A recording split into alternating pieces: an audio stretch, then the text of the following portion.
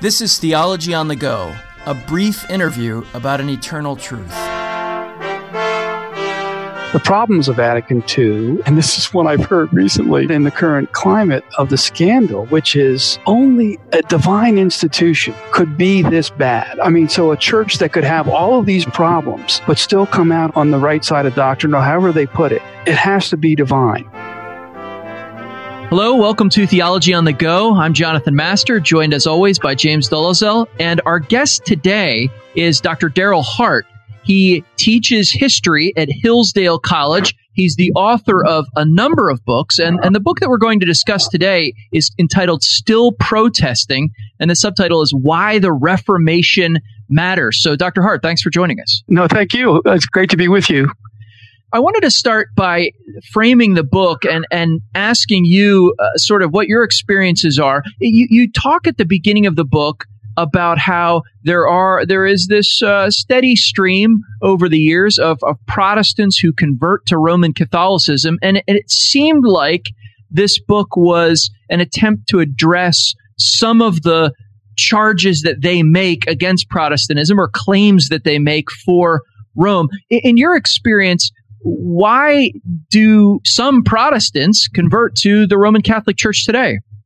Well, that's a really poignant question given the current controversy surrounding the sex scandal and whatnot in the church. And I don't bring that up to take a cheap shot because I think it can be used as a cheap shot. And the recent case of Bill Hybels stepping down, or at least the board of directors there and the minister stepping down at Willow Creek. Still not sure if Hybels has admitted to the charges against him. So it's not as if Roman Catholics only suffer from this particular problem. But I have been asking the question a lot the last several days on social media, why would you convert to Rome with this kind of potential problem anyway? And it's been something in the church going back to 2001 or so, 2001 to 2002, when the Boston Globe had a major report on scandals in that archdiocese. But to answer your question, in conservative circles, political and intellectual, and they're not always the same, and that's not the same as the Republican Party, but one of my first encounters with a convert to Rome was a Hillsdale College student at a summer conference for the Intercollegiate Studies Institute, at which I used to work, saying she was moving from being a Pentecostal to a Roman Catholic because to be a consistent conservative is to be a Roman Catholic. So I think Rome in the West, and America's part of the West in some ways, Rome represents tradition, history, ballast against the vicissitudes, the changes that are always going on, especially in the modern world. And there's a lot of lamenting that's gone on about the modern world. You could think about Abraham Kuyper, who objected to the outworkings and effects of the French Revolution. You can think more recently, someone who popularized Kuyper in a way, Francis Schaeffer, who was very much alarmed by secularization in the United States. So there are always ways of looking at our world, especially the modern world, and seeing it out of control. And I think Rome has represented a kind of stability, but that was never really that persuasive to me, even though I had many and still have many good Roman Catholic friends, some of whom are cradle, some of whom have converted, because it seems to avoid the whole question of the Reformation, which was one of salvation. Yes, there was worship involved. Yes, church government was involved. Yes, the authority of Scripture was involved. But the very pressing question for me personally as a Christian is how do I stand right before God? And having an ancient institution that has a kind of institutional stability to it doesn't really matter that much to me now. And I like a lot of the kind of literature I've read, theories, political theories and whatnot about the West and Roman Catholicism's place in the West.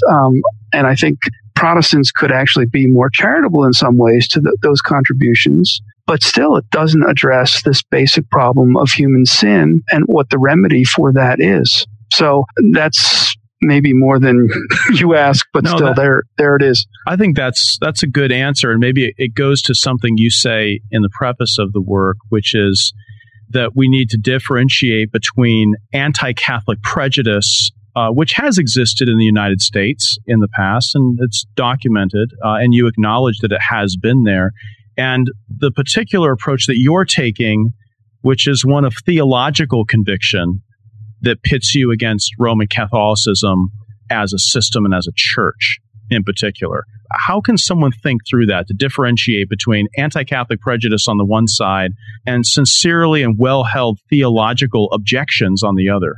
Yeah, I mean, I am blessed, privileged, something to have had to work through that. Now, I've just been writing a preface for another book on Roman Catholics and conservatism, political conservatism in the post-World War II era, trying to also explain why I'm doing this. But I've been thinking about these questions for 15 years. So, I mean, one of the answers to that question is how you do that is to think about it for 15 years. Now, that's not what some readers or listeners will want to hear, but I'll vouch for that because I sat through your Sunday school class in an OPC congregation on this topic more than 10 years ago. So right. I know you've been thinking deeply about it for a long time. Thank you. And I'm a little embarrassed by maybe some of the ways I was actually thinking about it then. But I also have the advantage of teaching at Hillsdale, where everyone in the history department teaches in the fall semester Western Heritage, which goes from Hammurabi to John Locke, and then spring semester the American Heritage, which goes from the Puritans to Ronald Reagan. And Western Heritage is particularly revealing for the debts that we in the West have to the ancient and medieval periods. And so that has given me a great appreciation for Roman Catholicism and the voices of Christianity in the pre-modern West. And again, I think that points to why some people who want to hold on to stability in the Western world would look at Rome as the place to go for that. Though we also read in that course Luther and Calvin on the very pressing matters of justification by faith alone, and we look at Trent's response to that. And if you can isolate the cultural, social, political, economic questions that bedevil all of us in some way and separate that from the very existential, spiritual ones of personal guilt for actual sin as well as original sin, and then you turn to the pages of Scripture and you read about the remedy for that in Jesus Christ, it still seems to me you come out on the side of Luther and Calvin, but you can still appreciate at times. I mean, I think Rome also has a bad track record politically at times, and I don't want to whitewash that either. But I don't think that's a reason to say, oh, that's why I want to be a Protestant, because I don't want to have anything to do with fascism or authoritarianism or throwing an altar or European states or something. No, that's still not going to save you from your sin. So, and again, I guess part of the way in my own life I've come to think about this is having done, my dissertation on J. Gresham Machen and the spirituality of the church and the kind of separation that he argued for between spiritual matters that the church is ministering and the political or temporal matters that the state oversees. That kind of separation in church and state, or two kingdom theology that gets flack in some Protestant circles, I know. But that's also another way of kind of trying to separate this, that in the temporal order, we might make all sorts of provisions for working through political, social order. But when it comes to the very, again, eternal questions of, standing before God on that judgment day, then it seems to me another set of considerations come to the fore. Near the end of your volume, you deal with the question of Vatican II, and you sort of get at the question of, did the Roman Catholic Church at Vatican II abandon being a church of Jesus Christ? And if so, did it do so in a way that uniquely supersedes even the errors of Trent? Maybe that's too much. Maybe that's too much to. No, I think that's an implication in some ways of the way I framed it. And I would argue that, and I think I try to do it in some ways in that chapter, if not the book at other points, that Vatican II, the Second Vatican Council, which met between 1962 and 1965. Boy, you think General Assemblies are long. I'm kidding. Right. But I think modernism came the way that Protestants consider modernism, which is adapting Christian truths to the modern world and kind of cutting and pasting as you need to go. I think Vatican II did that. I think it also opened the door for more of that kind of cutting and pasting at seminaries, colleges, universities. and even in parishes. And I think it's hard to deny that. Conservatives, someone like Ross Douthat, who is not a traditionalist, but he's a conservative, meaning that conservative Roman Catholics think John Paul II kind of put the brakes on Vatican II and kind of restored a measure of order in the church. And now people wonder whether he actually did it with Pope Francis, who seems to be much more hard to categorize, but you could probably put him much more in the Vatican II camp. But anyway, so if Rome became modernist at Vatican II, then it rises to the level, the way in my own tradition, my own communion, the Orthodox Presbyterian Church regards the Presbyterian Church USA, the mainline Presbyterian Church. And we believed in 1936, not that I'm that old, but, part of the Machen narrative is that the Presbyterian Church USA was no longer a true church. And so we were the spiritual successors to the Presbyterian Church, and we were going to carry on the true faith. You could say that that's what Luther and Calvin were up to in the 16th century as well, even though Rome was holding on to certain truths of Christianity. And I would still say that you can be a Christian in the Roman Catholic Church. You will hear some of the gospel in scripture and in prayers and in songs. You will hear some of the truths of the gospel there, but you're not going to be encouraged in that. The plausibility structures for keeping that going are not there. So I don't want to say that, everyone who's in the Roman Catholic Church is not a Christian. That would be silly. Or even that all of Roman Catholic ministry is tainted. But again, I think in the same way that conservative Protestants, confessional Protestants have reservations about mainline churches or something, I think those reservations are still there. So it's, to go back to your question, I think it is possible to entertain that conclusion. So coming full circle to the student who said, to be consistently conservative, I need to go and join Roman Catholicism. What you're arguing with the point about Vatican II is simply that whatever that Catholicism is now officially is not the older conservative, even Tridentine version that so many converts to Rome might imagine they're going to when they cross the Tiber. Yes, I think that's right. There are many ways around that. You mean ways that they give to get around? Yeah, okay. That really do frustrate me. And that if frustration comes through in the book, these are sources of it. So one is the notion of the development of doctrine, which Cardinal John Henry Newman, I guess, is partly responsible for in the 19th century, who was, by the way, an opponent of papal infallibility at roughly the same time. So it's not exactly a simple story there that Newman was doing the bidding of the Vatican. But this is a way of trying to say that truths that emerged, say, at Second Vatican Council were there already earlier, but now the church is kind of building on earlier notions and recognizing those truths in a fuller way now. Following conventions of logic, meaning of words, all sorts of points that we use for intellectual engagement, it's really hard to make that work when it comes to something like, say, religious liberty.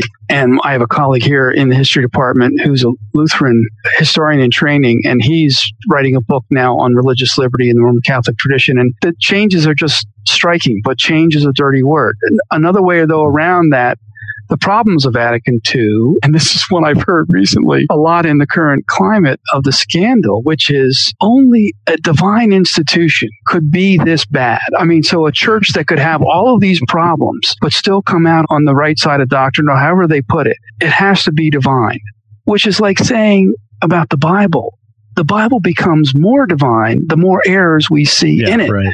These are great frustrations, but there are these arguments out there that I think console people who, when they become aware of, say, changes at Vatican II, or when they become aware of a real problem the bishops have had in trying to police church life, there are other ways around that. I just wish the people who had converted to Roman Catholicism had found those similar kinds of arguments to stay within the Protestant fold, because oftentimes the reason why people leave Protestantism is because it's so bad. It's so diverse. It lacks so much unity. The worship is so bad and all these things. Well, now you're going to say Roman Catholicism is bad, but it proves it's divine. Well, why couldn't you say Protestantism is so bad and it proves it's divine?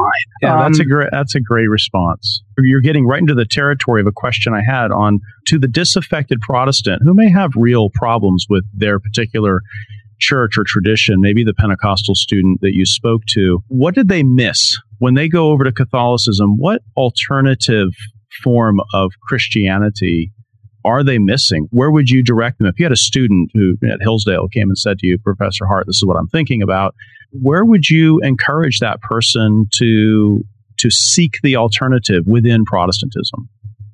I try not to wear my hat as an elder on campus, but sometimes students will seek you out. So one student came to me and asked, and this is how successful I was. I think she has converted to Rome, but she asked what she should be looking for in a church. And I've actually become, I think, a better Christian, better Protestant for having written this book and the current one I'm working on, because I think I understand better the nature of not just Protestantism, but what Protestantism is saying about Christianity more generally. And so therefore, that old notion may be tired in some ways to kids who've grown up in Protestant circles, but sola scriptura, the importance of Scripture. I mean, if you have a direct revelation from God, and granted, it's not like God sat down and wrote a book. I mean, he used a lot of authors in a lot of different circumstances. As the Westminster Confession says, chapter 1, as Hebrews says, it doesn't come right off God's word processor to us. Okay, I got that. But still, if you've got something that you think is revelation from God, it seems to me you want to find a church that teaches that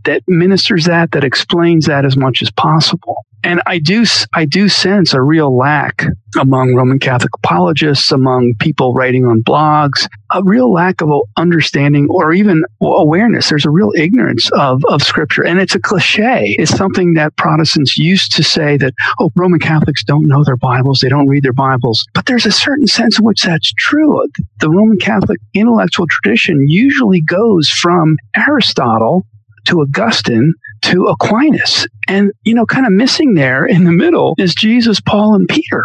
Not to mention then the whole Old Testament and the Hebrew Scriptures. And, it's really hard to make sense of the New Testament without trying to make some sense of the Old Testament. And, so there's kind of a Greco-Roman side to Roman Catholic intellectual life that misses out the Judeo side of the Christian tradition. So I think the Bible is really our greatest ally, not to mention revelation from God, but trying to argue for that is still a challenge.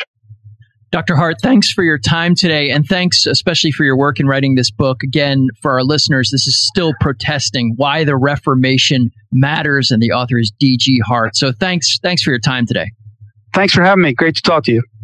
James, one of the things that I think comes through in Darryl Hart's writings, in this book to some extent, but certainly in the other things he's written, is that he's not saying that every expression of Protestantism is a good one. He's right. Definitely not saying just don't convert to Roman Catholicism. It's fine where you are. In fact, he can be very pointed in his criticism. I mean, here he's turning his attention against the Roman Catholic Church, but probably more of his writings offer pointed criticisms of evangelical Protestantism. Right, yeah. So I think a reader wouldn't want to look at this book as some kind of anti-Catholic diatribe, as much as I think an articulation of sincerely held convictions rooted in the Scripture about what a good expression of the Protestant tradition should offer, and is even better than what Rome is offering. And I think what he's offering is the kind of Christianity you should be seeking if you've grown disaffected or are not served by your current Protestant church. Right. And so in that respect, I think he's speaking to people who've already made the move and asking them and questioning them as to why they made it. But I think it's also a useful book reminding Protestants why it's worth remaining Protestant, and that the benefits of a confessing Protestant tradition are arguably better than whatever kind of stability Rome holds out. But again, you're right. It's not that every single Protestant church is in every instance better than anything Rome has to offer. I mean, you and I have talked in the past about issues like doctrine of God, right, where we look at certain modern Roman Catholic theologians and think, wow, they're doing such a better job than so many evangelicals. Yeah. And I think Darryl would recognize that as well. But especially, and he brought up two things in particular, which I think is exactly where we want to be focusing, which is doctrine of salvation and the doctrine Bible. Of Scripture. Yep. No, exactly. Salvation and the Bible. And I think he would say, listen, if you're struggling, if you're disaffected, if you have questions, those might be very legitimate questions. The answers aren't found in the Roman Catholic Church. I mean, to me, that's the sort of burden of the book. And you're right, focusing in on salvation and the Scriptures. Well, thank you all for listening to this episode of Theology on the Go. As always, I want to remind you that we couldn't do this without the support of listeners like you. So if you're able to donate, you can do that at alliancenet.org or placefortruth.org. There's a button there to donate. We also want to offer one of you the opportunity to win a copy of Darryl's book. So we'll be posting on placefortruth.org on the Theology on the Go link, a place for you to click and enter your information and possibly win Still Protesting, Why the Reformation Matters by D.G. Hart. That's published by our good friends at Reformation Heritage Books, RHB. And if you don't win a copy, we'd encourage you to pick up a copy. You may know someone who's asking these kinds of questions. You may have a family member or a friend who's struggling with some of these things. Or you may just want a sort of refresher course on why Protestantism matters. And Darryl Hart's book is a good starting place for that. So thanks, as always, for listening to Theology on the Go, a brief interview about an eternal truth.